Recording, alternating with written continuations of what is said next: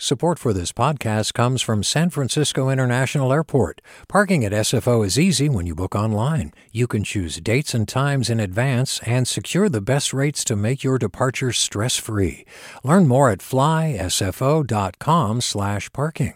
Support for KQED podcasts comes from Star One Credit Union, now offering real-time money movement with Instant Pay. Make transfers and payments instantly between financial institutions, online or through Star One's mobile app. Star One Credit Union, in your best interest. From KQED.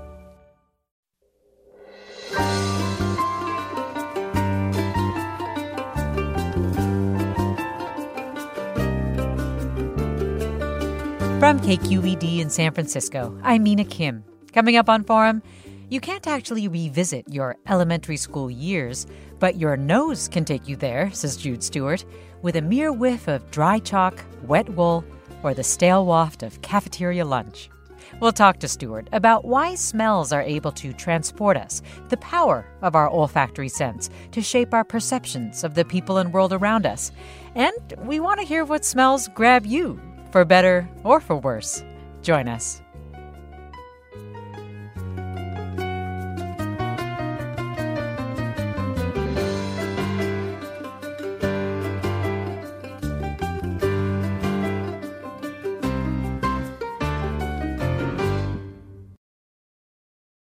This is Forum. I'm Mina Kim. Did you know that joy has a smell, as does frustration and sadness? That there's a name for the momentary smell after rain, or that you can even trademark a smell. These are some of the fascinating things I learned from reading Jude Stewart's new book, Revelations in Air, all about the complex world of smell. It's a sense that Stewart says is having a cultural moment. Helped along, perhaps, by the fact that a virus has ravaged our world that can temporarily cause us to lose our sense of smell completely. Jude Stewart, welcome to Forum. Oh, thanks for having me, Mina. Glad to have you on. And I really love that part of the reason you said you wanted to explore smell and write this book was that you were feeling jaded by visuals. So what about the visual world was making you feel jaded? Well, yeah, I think it's a feeling maybe a lot of people share, but I came at it with a really specific perspective. I've written for a long time about graphic design and visual culture. And so, I really spent a lot of time thinking about images. And at some level, it wasn't quite working for me in the same way. And I don't even know that I could have articulated that until I happened to go to an exhibit that was all about smells. And I found it just so visceral and exhilarating and kind of upsetting and like all the feels. And, I started looking into smell and the science of smell and it just really fell down a huge rabbit hole and came up with this book. Visceral. It's true. Visuals you can take in from a distance, whereas smells do require you to be in the vicinity. So that was part of the intrigue? Yes, definitely. I mean, it's part of the reason why I think we're uncomfortable with smell is that, I'm sorry to report that a bad smell is in fact little tiny bits of that smell going straight up your nose. But it's hard to shut off smells when you're around them. If you're breathing, you're smelling, so it is very close. I think it's also a little unnerving to the fact that smell kind of bypasses in your brain the part that allows you to verbalize. So it's sometimes hard to put a word to smells or to describe smells. We also don't have a lot of cultural practice with that. So, I think it's just it's a state of discomfort, but I found it to be a really interesting, kind of fruitful place to see the world from. Yeah. Well, let our listeners join in with their smells, the smells that transport them, the smells that they love, or the smells that they don't like so much. And of course, you can always join the conversation by calling 866-733-6786, 866-733-6786, or post these smells on Twitter or Facebook at KQED Forum, or email them to forum@kqed.org. You were already starting to talk about this, about the science of smell. And one of the things that you focused on was how smell is like emotional time travel. And we do have this experience of being transported by a smell that we take in. Can you describe what the biological and sort of psychological mechanisms are that are at work there? Sure. Well, so unlike your other senses, smell is traveling. It kind of travels through a different pathway. It doesn't really go through your the new part of your brain at all. It's instead coming straight up your nose, as I said.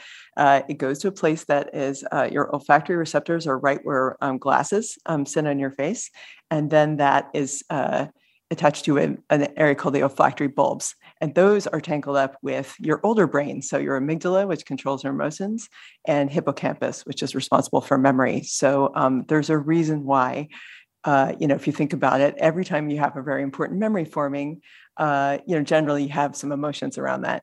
And if there happens to be a smell in the vicinity, those three things fuse, and it's very hard to kind of unfuse them. And smell can also work with other senses to confirm, amplify, really basically end up enhancing that whole experience, as you say. Can you talk a little bit about how that works together? Well, all of our smells or all of our senses are operating in concert with each other. So, you're not just seeing the cup of coffee; you are smelling it. If you're holding it in your hand, you're feeling the heat. You can stick your finger in it and you'll have pain if it's really hot. So, we don't think about how all those things together give us this multi-faceted version of reality. But, smell is working on us that way all the time. So I think a lot of times, people are smelling things in a situation and they may not be sort of just dialed in to the fact that smell is part of what they're experiencing. And so you might walk into a house, for example, that you might want to buy and you say, I don't know. I don't like how it smells. And, you might very well be aware that there's a mold problem or who knows what you're responding to, but there's information that's coming in through your nose that is informing a kind of a total impression.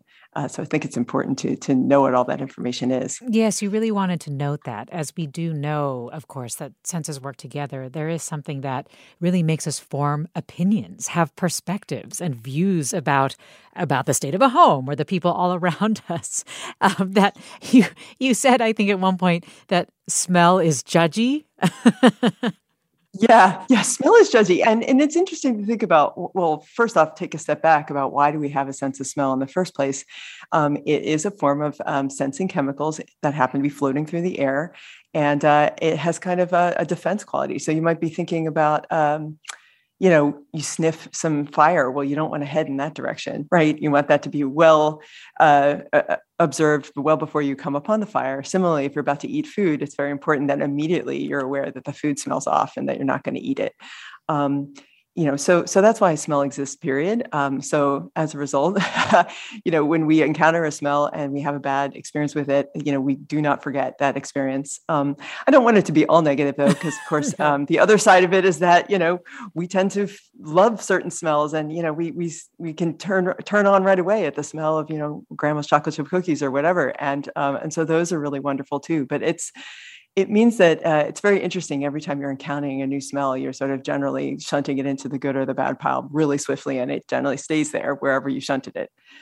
Well, let me go to caller Bella, who wants to talk about a powerful reaction to smell. Bella, join us. Hi, good morning. Good morning. Hi. So when I was a little girl, I was sick pretty often with like colds and coughs, and so I would be often prescribed by my mother cherry cough medicine. And now as an adult, if I smell maraschino cherries or artificial cherries, I 100% of the time will gag. I don't know if that's an association with being sick or just having to take it so often. But recently my partner got sick and I went to the local grocery store and I got him just a bottle of cough medicine and I didn't realize till I got home that it was cherry. And so I gave it to him. I was like, you need to take this in the other room, please. Like, I cannot be in the room when you open it. Otherwise I will probably vomit. I hope this makes you better, but I can't be in the same room. Oh, I'm sorry to hear that. Well, I'll give you a little hack that's a fun one to know. I mean, other than buying non-cherry cough syrup in the future, if you ever get in the presence of a smell that you really hate or you just want to neutralize, you can stick your nose in the crook of your elbow. And often just smelling your own elbow can be weirdly resetting. I mean, give it a try. Oh, wow. That's so interesting. Okay. Well, thanks, guys. Bella, thanks for sharing that. It reminds me of a part in your book, Jude, where you were talking about how, just thinking about medicine, I guess, that diseases can announce themselves with smells. Yes, that's a really interesting thing that Parkinson's disease, melanomas, several different types of cancer, multiple sclerosis, COVID-19 also, they all sort of change the smell of your body in a subtle way. And if a dog is trained to recognize that signature, or an electronic nose, or a human doctor, all of those things can serve as confirmation of a particular disease coming on. So our entire bodies really do give off scents. I had started by mentioning that joy and emotions have smells. Can you talk a little bit about how that happens, how they communicate emotion?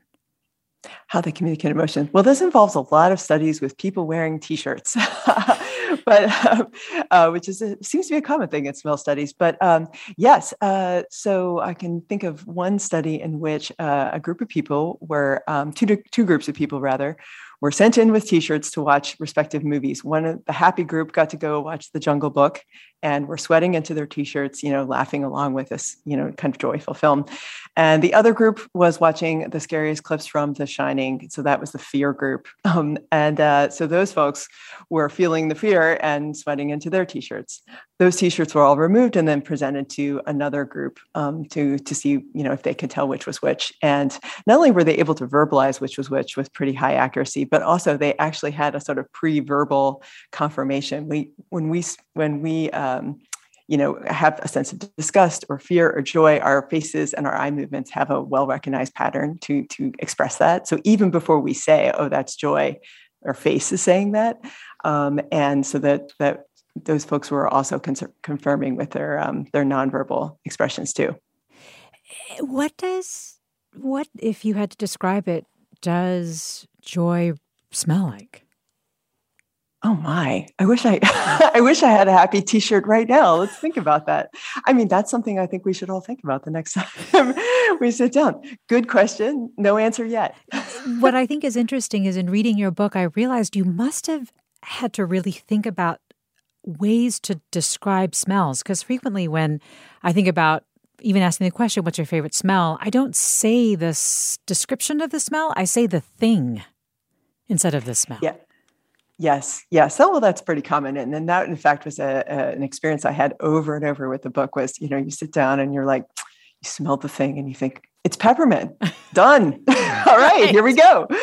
And obviously that wasn't good enough. But I really wanted to sit down and think about how do you express something that's difficult to express. That's an interesting challenge for a writer. But I also didn't want it to the prose to get overheated or to seem kind of like a perfume commercial or, Yes. I wanted it to feel like you could actually get inside the smell for a second and feel like you were inside a tiny world and that world would be, informed by what you read afterwards. And that maybe you could even turn back around after you read the chapter and then read the smell again and sort of, sit firm inside of it. We're talking with Jude Stewart, author and cultural writer. Her new book is Revelations in Air, a guidebook to smell. Jude Stewart's previous book includes Roy G. Biv and Paternalia. Those are two different books that she has written. And we're talking about smells. I want to invite you, our listeners, to join the conversation. Describe a smell that transports you or you have a strong reaction to. Do you have questions about smells and how smells get associated with emotions or memories or even people and places? You can give us a call at 866-733-6786. You can post them on Twitter or Facebook. You can email them to forum@kqed.org. More after the break. Stay with us. Who's that casting devious stares in my direction? This is Barbara Leslie, President of the Oakland Port Commission. Oakland International Airport, OAK, is proud to bring you this podcast of KQED's Forum. When you're choosing your next adventure, the smart and convenient choice is to fly the East Bay Way, from OAK to destinations across the USA and Mexico. And when you return home, tune in to KQED, always bringing us remarkable stories about who we are and where we live. Enjoy today's episode of Forum. I'm what you might call very good at hide and seek. And since we got Xfinity, we have Wi-Fi all over the house, even in my super secret hiding spots. So I can kill time in here by streaming my favorite... Ha! Found you. How? You left Find My tablet on. Get wall-to-wall Wi-Fi on the Xfinity 10G network. Restrictions apply. Not available in all areas. Actual speeds vary. You're listening to Forum. I'm Mina Kim. We're talking with Jude Stewart, who's been investigating the science behind how our noses work and why smells are able to transport us, recall memories, stoke libidos. And you, our listeners, are invited to join to share how smells affect you. Or maybe you've lost your sense of smell at some point for an extended period of time and want to share what that was like. You can call us at 866-733-6786, 866-733-6786. Get in touch on Twitter or Facebook at KQED Forum. Email us, forum@kqed.org. And let me go to Nick in Castro Valley. Hi, Nick. Oh, hello. How are you doing? I'm well. What's on your mind? So I find this whole aspect of smells fascinating. I'm an inspector, a pest inspector, wood storing organisms. Part of my ritual, I pop open the hatch to a crawl space and I breathe in the air. It tests the air. It kind of tells me what the environment is going to be like down there, be it sandy, soily, rocky, damp, dry, if there's rodentia down there, other pests. It's fascinating, this amount of information you get from just sniffing. Were you always able to do that, or did you build that up by practicing? It started with way back when I just went in. Oh, Nick, I think we may have lost Sorry, you can tell if there's rodents down there if you go ahead and smell. And over time, after going through so many, I guess it's just acquired. Just smell and know the soil and kind of get an idea of the different pests in the area as well.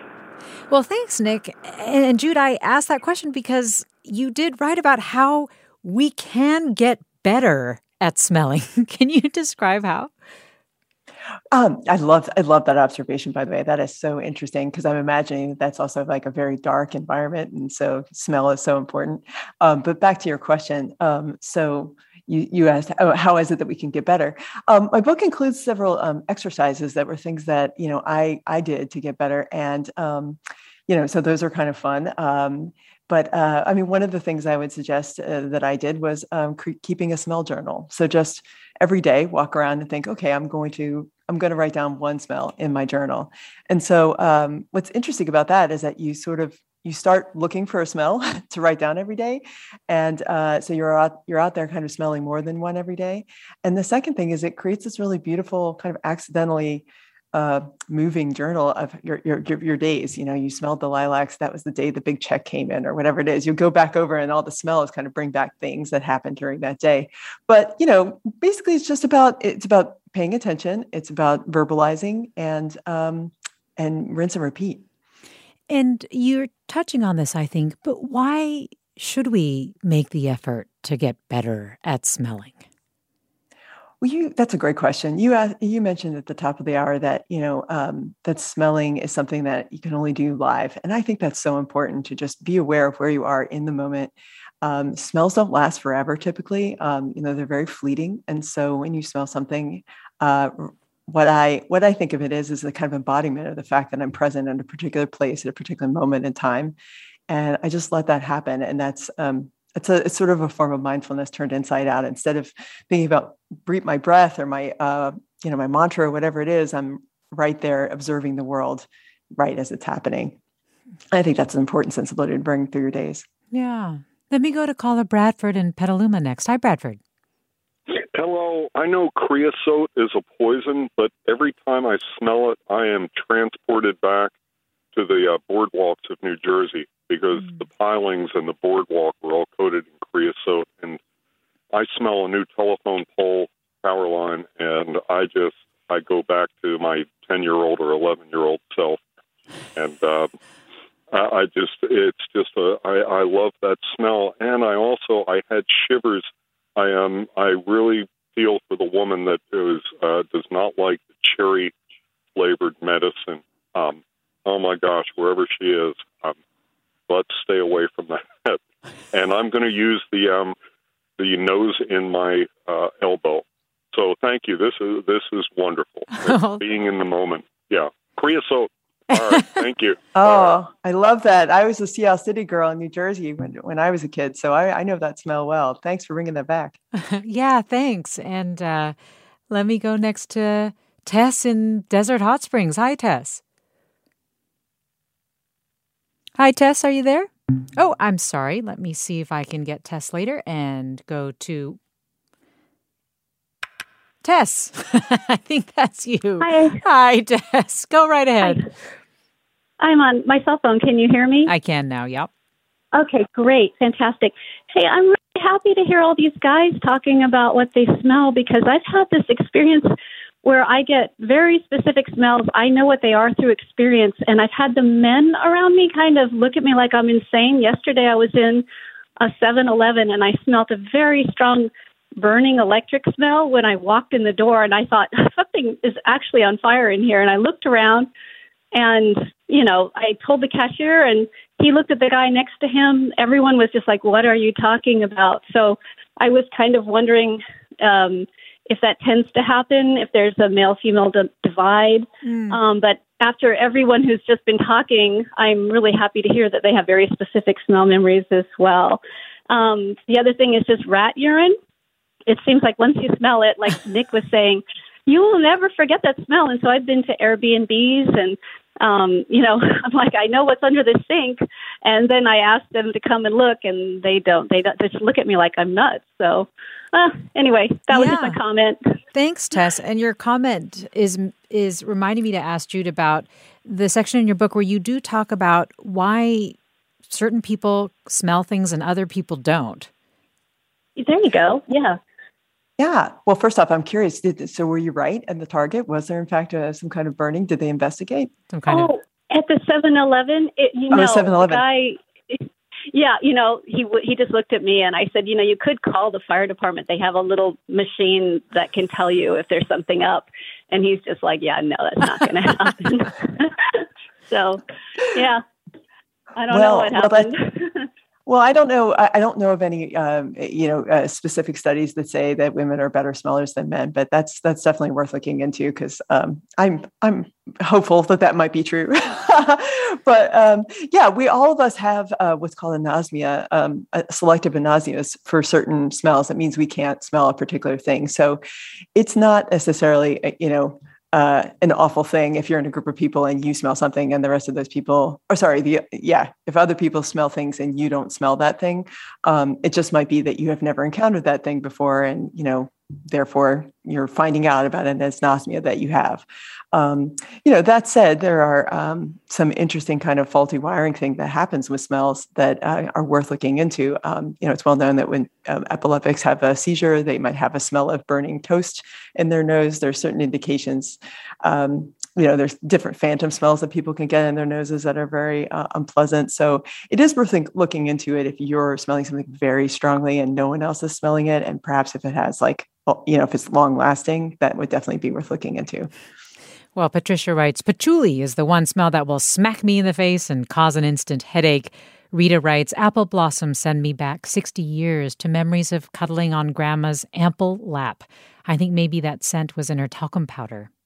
And Lou writes, many of us have noticed that some people, as we age, we develop a distinct smell. Do you know what that is? Jude? Yes, I do. It is due to higher concentrations of a chemical called 2-nonenal that comes off on our skin. And, it's not a problem, particularly that it happens. So there are not a ton of studies about why it is. It might be changes in our metabolism or other changes as we age in our bodies. But it typically is most noticeable after the 75th birthday. There's a Japanese word for it, karaishu. I don't like that we call it old people smell. I think there should be something a little more reverent than that. But yes, it is a thing. I do love how you talk about body smells and how there are so many things that influence the way that our bodies do smell, but that there is a baseline smell that people have. And I'm wondering if you can just talk a little bit about that, about how hard it is to get to that baseline smell, but then once you do, what it kind of smells like. Yeah, that was so interesting. There's a chapter in the book called Skin, and it is about exactly what you're talking about. Our bodies are giving off smells all the time, and you can say they're kind of at three levels.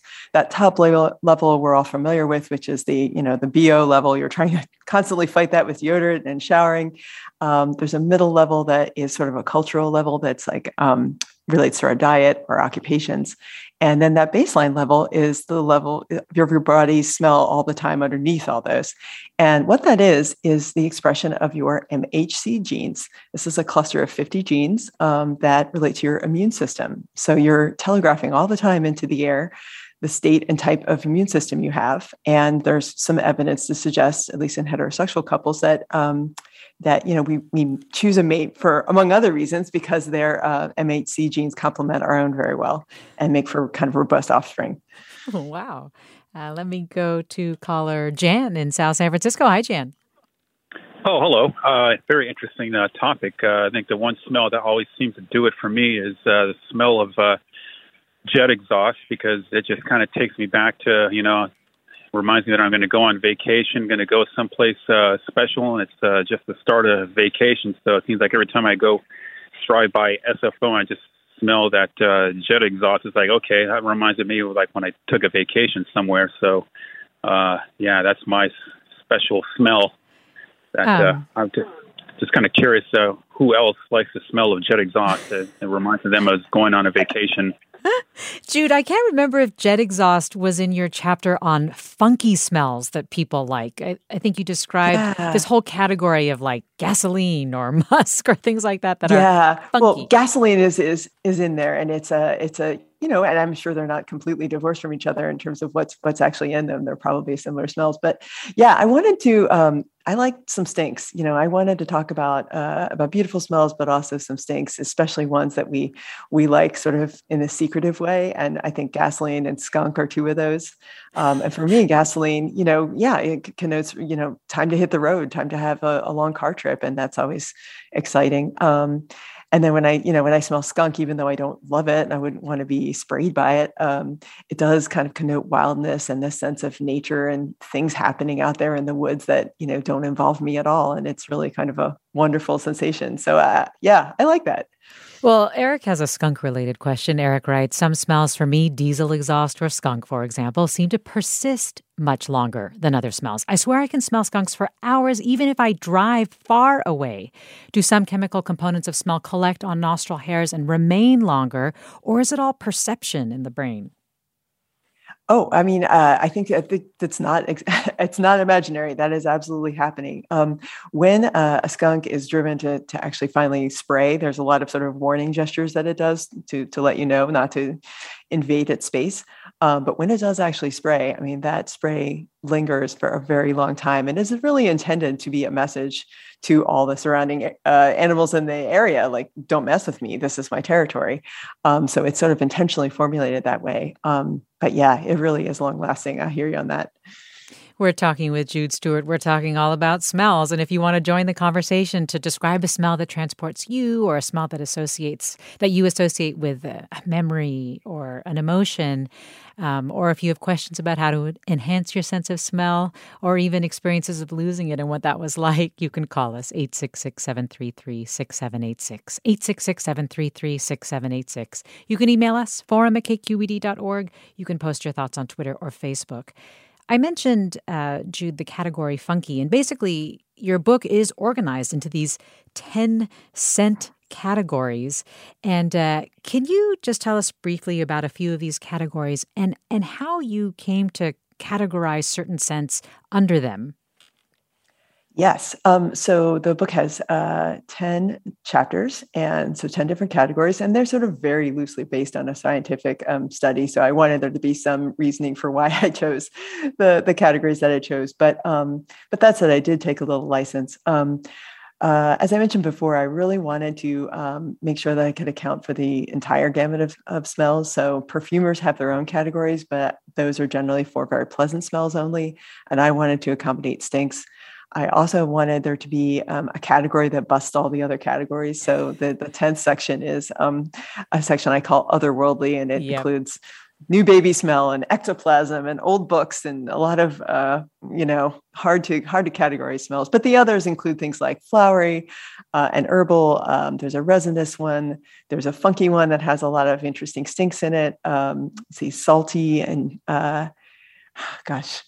what are some other ones? I'm forgetting them right now. I do want to ask you about the flowery and herbal one, because it's there. I mean, of course, and the name is sort of self-explanatory, but you're including flowers, fresh-cut grass, line-dried laundry. You also include the smell after a rain, which I had no idea had a specific name. Can you talk about that smell and why it's so evocative? Yes, that name is petrichor, and it is the smell of parched earth after rain. I was also super charmed by the fact that there was a word for this.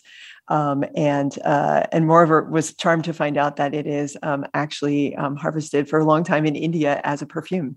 So right before the monsoons come, they will pry out big pieces of clay from the ground and steam distill out these smells and put it into a perfume.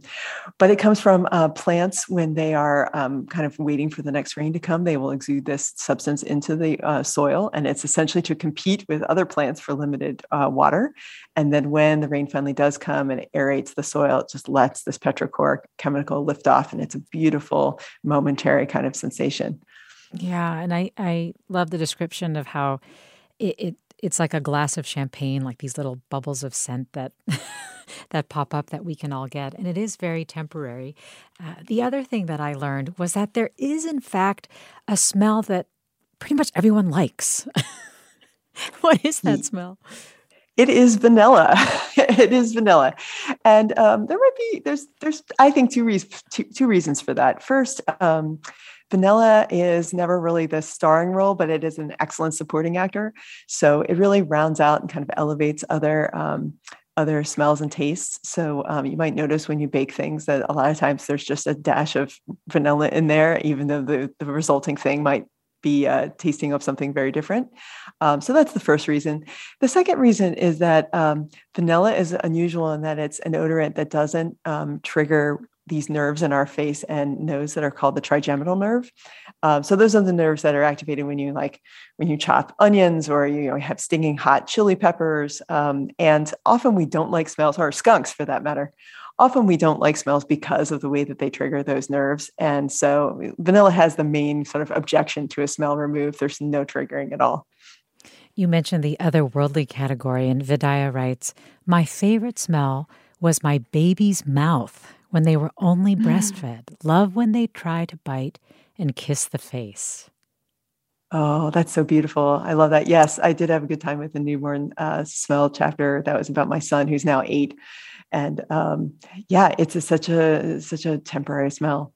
So temporary, so hard to describe, yet you do attempt to in Revelations in Air, which is the name of the book by Jude Stewart. That's who we're talking to right now. It's a guidebook to smell. And you, our listeners, are sharing your reflections on smell, your experiences with it, and you can do so at 866-733-6786, 866-733-6786. We've got a lot of calls, and I'll get to a lot of them right after the break. Also, comment on Twitter or Facebook at KQED Forum. Email us, forum@kqed.org. Stay with us. I'm Mina Kim.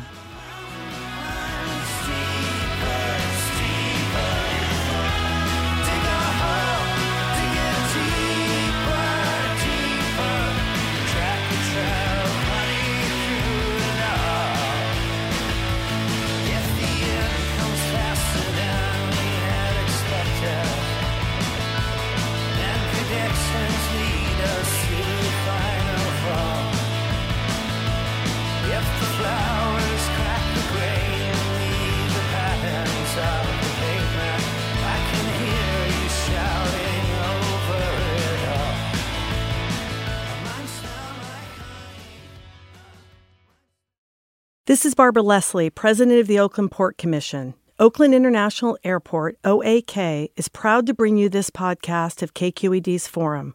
When you're choosing your next adventure, the smart and convenient choice is to fly the East Bay Way from OAK to destinations across the USA and Mexico. And when you return home, tune in to KQED, always bringing us remarkable stories about who we are and where we live. Enjoy today's episode of Forum. I'm what you might call very good at hide and seek. And since we got Xfinity, we have Wi-Fi all over the house, even in my super secret hiding spots. So I can kill time in here by streaming my favorite... Ha! Found you. How? You left Find My tablet on. Get wall-to-wall Wi-Fi on the Xfinity 10G network. Restrictions apply. Not available in all areas. Actual speeds vary. Welcome back to Forum. I'm Mina Kim. We're talking about smells, the culture and scientific history of some of our most interesting scents. We're talking about vanilla and why everybody loves it, why there are smells that like new baby or snowfall that we know exist but are really hard to describe. And all of this is inspired by Jude Stewart's new book, Revelations in Air, a guidebook to smell. And you, our listeners, are telling us about your experiences with smell, or even if you do not have a sense of smell or have lost it for an extended period of time, sharing those thoughts as well. 866-733-6786. Email us forum@kqed.org. Post comments online at KQED Forum on Twitter or Facebook. Jean writes, I was either born with no olfaction or lost it shortly after birth. As always, when listening to discussions like this, I'm reminded yet again of my intense alienation, of my feeling of not being fully human. When you talk of joy, I realize I don't think I've ever felt it. Jude, when I was talking with people who lost their sense of smell, and it was really complete as a result of COVID, some did express just a deep, deep sense of sadness. Jean is talking here about an alienation, but what do you think that's about? Oh, well, my heart goes out to Jean because that is a very sad statement. Yeah, it is really not a minor thing when people lose their sense of smell. The good news, I'll start with that. 95% of people who do experience smell loss due to COVID, it's usually not. It comes back within 6 months. That's most people, but 6 months is a long time. And there have been several studies about this, and it's, people who are going through this period of time where they're waiting for their smell to come back, they have higher rates of depression, anxiety, they lose interest in sex, they either gain weight because they're eating a lot of like salty, sugary food, or they lose it because food holds no interest. And yeah, I've seen a couple of people online describe the world as seeming very sterile, like they're walking around and they have no sense of really being in the place. And then that it's very alienating for that reason. So, yeah, it's a tough situation. It's affecting millions of people right now. And yet I'm struck by the fact that even though it has such a deep impact on us, I think you were saying that we discovered, or scientists really discovered and investigated the sense of smell much more deeply well after they did, say, for our sense of sight. Why is that, exactly. Do you think? Why do we underestimate it so much? Why do we underestimate it? Gosh, there's so many cultural reasons for that. I mean, there are many, many reasons. I mean, the reality is that humans are, we are primarily navigating through our sense of vision. And so it's not just cultural. It is sort of how we are organized around, taking in the world. So there's a reason why vision is primary. Now, why smell has been, relegated to the dustbin, if you will, is a different question. And I do think that relates to culture. It may go back to the Enlightenment when, scientific inquiry was at its starting point, and quite a few philosophers kind of weighed in and said, hey, I think vision is really where we're going to spend our time and get our most accurate results. So, there just has been a sort of collective devaluation of smells, which is really quite sad. But it's also exciting in the sense that the science of olfaction is still in its early stages, and there's a lot to figure out, and it's very interesting and very weird. So I am looking forward to learning more. Well, let me go to caller Pete in San Francisco. Hi, Pete. Hi, I'm fascinated by the sense of smell. I'm a scientist, medicine, and the brain. I'd like your opinion on ability and trainability. I've met people who could smell so good that they could put a blindfold on in a room and go around and identify the individuals. I met a person whose first memory at the age of 2 was smell. I remember meeting somebody in India who was a tea taster, and it was all about smell. So I'm interested in your ideas about ability and trainability in the sense of smell. Pete, thanks. Wow, Pete, that's so interesting. Yeah, it is absolutely a trainable skill. I think you'd have to be very interested in the smells in order to clue into them. So the level of commitment would have to be high. But by the same token, if your smeller works, there's no reason why you couldn't get there. I remember for my wine chapter, I met with a sommelier, and I was really nervous because I didn't really feel like, I knew a lot about wine, and that I knew that the smells of wine would be important to someone like him, but I didn't think I was equal to this. And it turns out that what he did in his training was exactly what I was doing in mine, which was, getting more and more systematic about thinking about his smells and verbalizing. So he described a situation where he would meet with other sommeliers at kind of a similar level, or ideally better than him. And they would sit around and verbalize what they were smelling and tasting, and he would learn from what they would say. So then he might not pick up a certain citrusy or grassy note, and then he'd sniff again and he would smell it, and then he would be able to sort of imprint that in his memory. So it was a nice validation that what I was doing was actually had some system and rigor to it. Well, Kimberly writes, I judge wine as part of my profession. I've been known to smell things long before others do. For example, I was on a bus from the airport in Tel Aviv, and I asked everyone with me, wow, do you smell those orange blossoms? And everyone looked at me blankly. And then 2 miles down the road, an orange grove. I love the way smell wraps around you with memories, causing us to slow down in a rushed world. Sandra writes, I'm a super smeller. I have 1,000,001 stories. My mother, I believe, was a super smeller as well. I'm a nurse. I've smelt the worst in life and death. I know how to turn off bad smells of all of my senses. My sense of smell is amazing. Let me go to caller Guy in San Francisco. Hi, Guy. Hi. I have kind of two sort of emotional memories associated with smell. When I was very young, like 3 years old, I had to spend a lot of time in the hospital. And to this day, the smell of a hospital just raises terror and anxiety in me. The other thing is I was very, very close to this is as an adult, I was very close to my father, and he died suddenly in an accident, and I missed him so much. I went and got one of his T-shirts out of the laundry hamper. He wasn't a stinky guy, but his T-shirt just smelled so much like him, and I kept it for years after that until the smell faded, and it brought him back to me in a way. Well, thanks for sharing that, Guy. Ellen actually writes here, after my mother died, I was writing a story about a piece of her clothing that I still had and wore occasionally. I was alone, far from my closet, far from that piece of clothing, just me, my pencil and paper. Of course, I was thinking of my mom and how I missed her. Suddenly, overwhelmingly, the smell of all her clothing descended upon me. It brought tears because I really felt she had paid me a visit. Well, thanks, Guy, for the call, and thanks, Ellen, for that comment. We've got so many. I feel like I should go to another one right away. Let me go next to Richard in San Francisco. Hi, Richard. Hi, how are you? Thanks for the topic.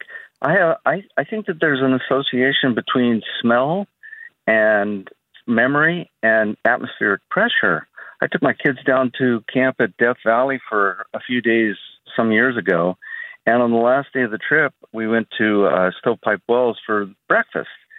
And I'm eating scrambled eggs with the kids, and suddenly I have this flashed memory of being in my grandmother's kitchen, eating scrambled eggs with my mom and my grandmother both looking over me as if, like, is he enjoying it?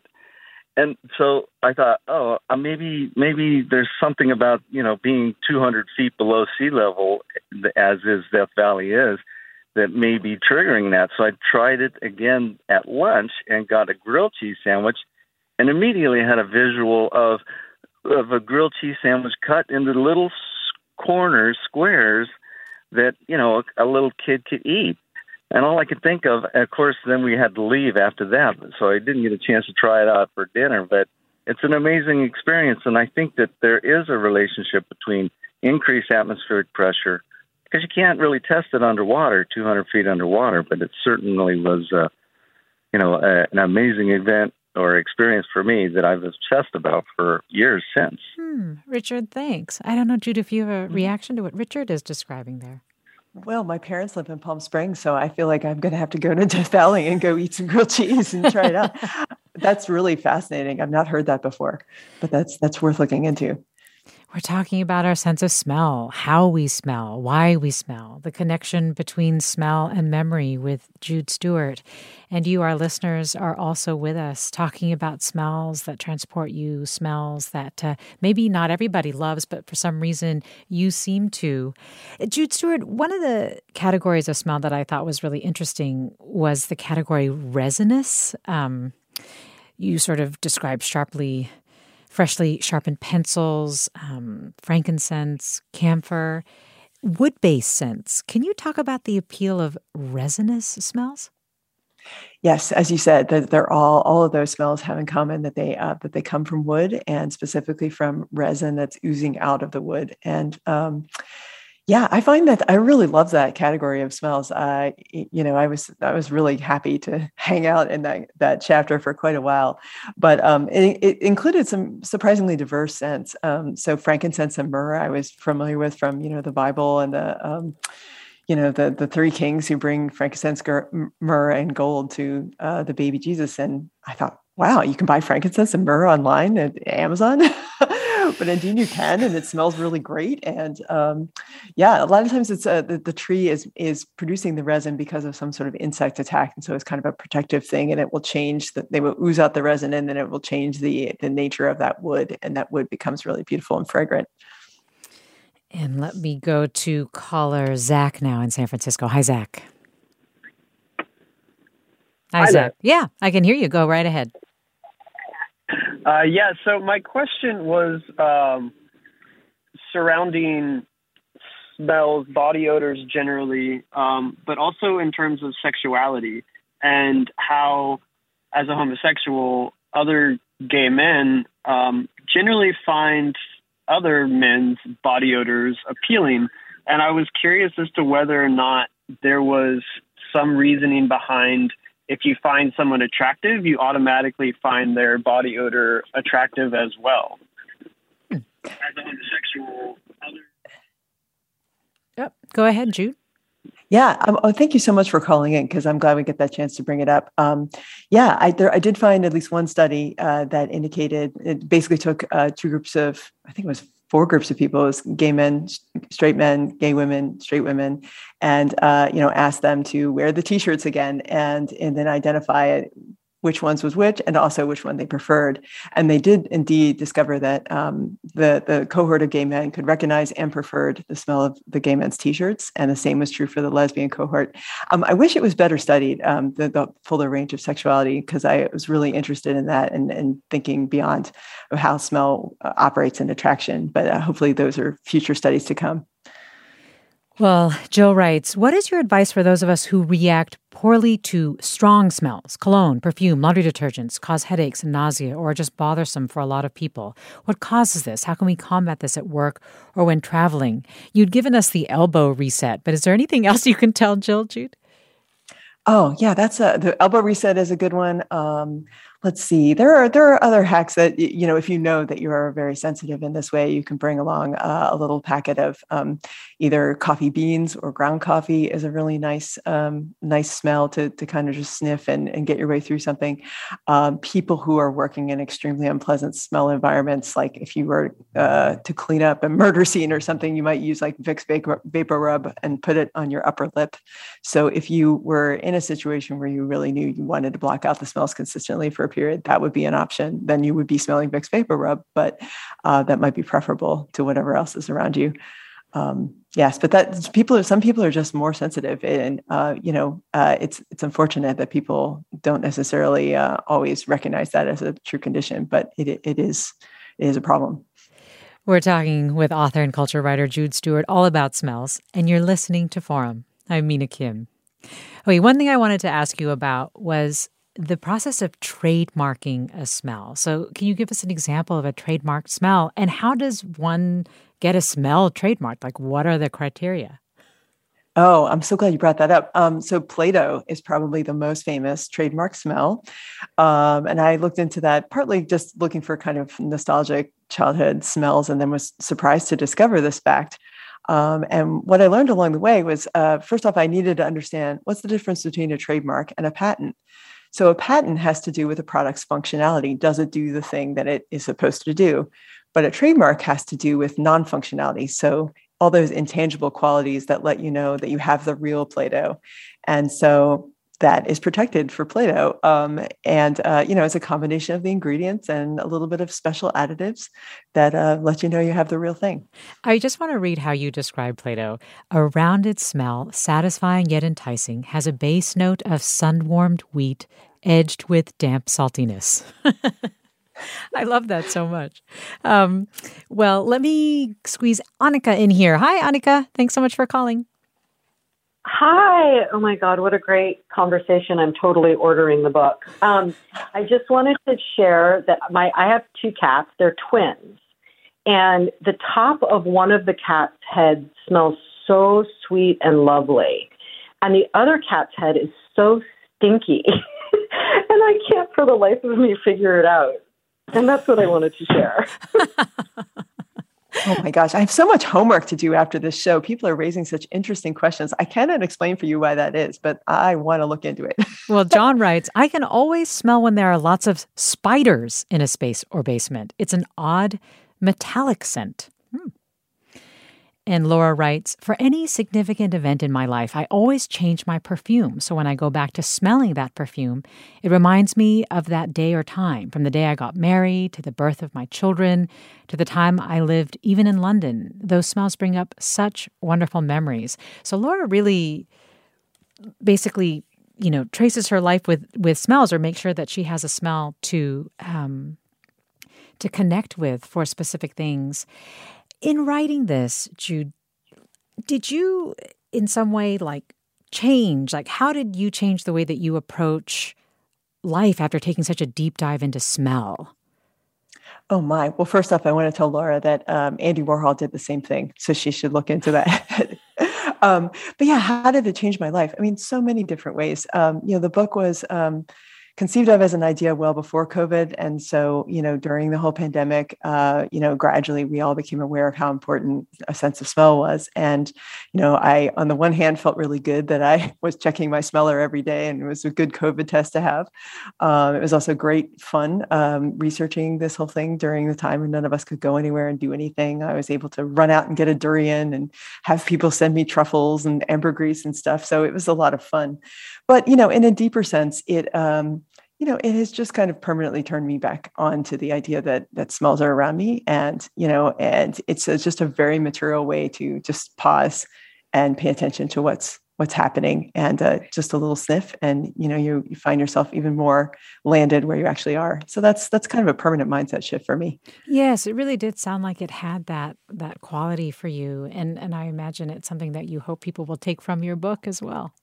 Yes, absolutely.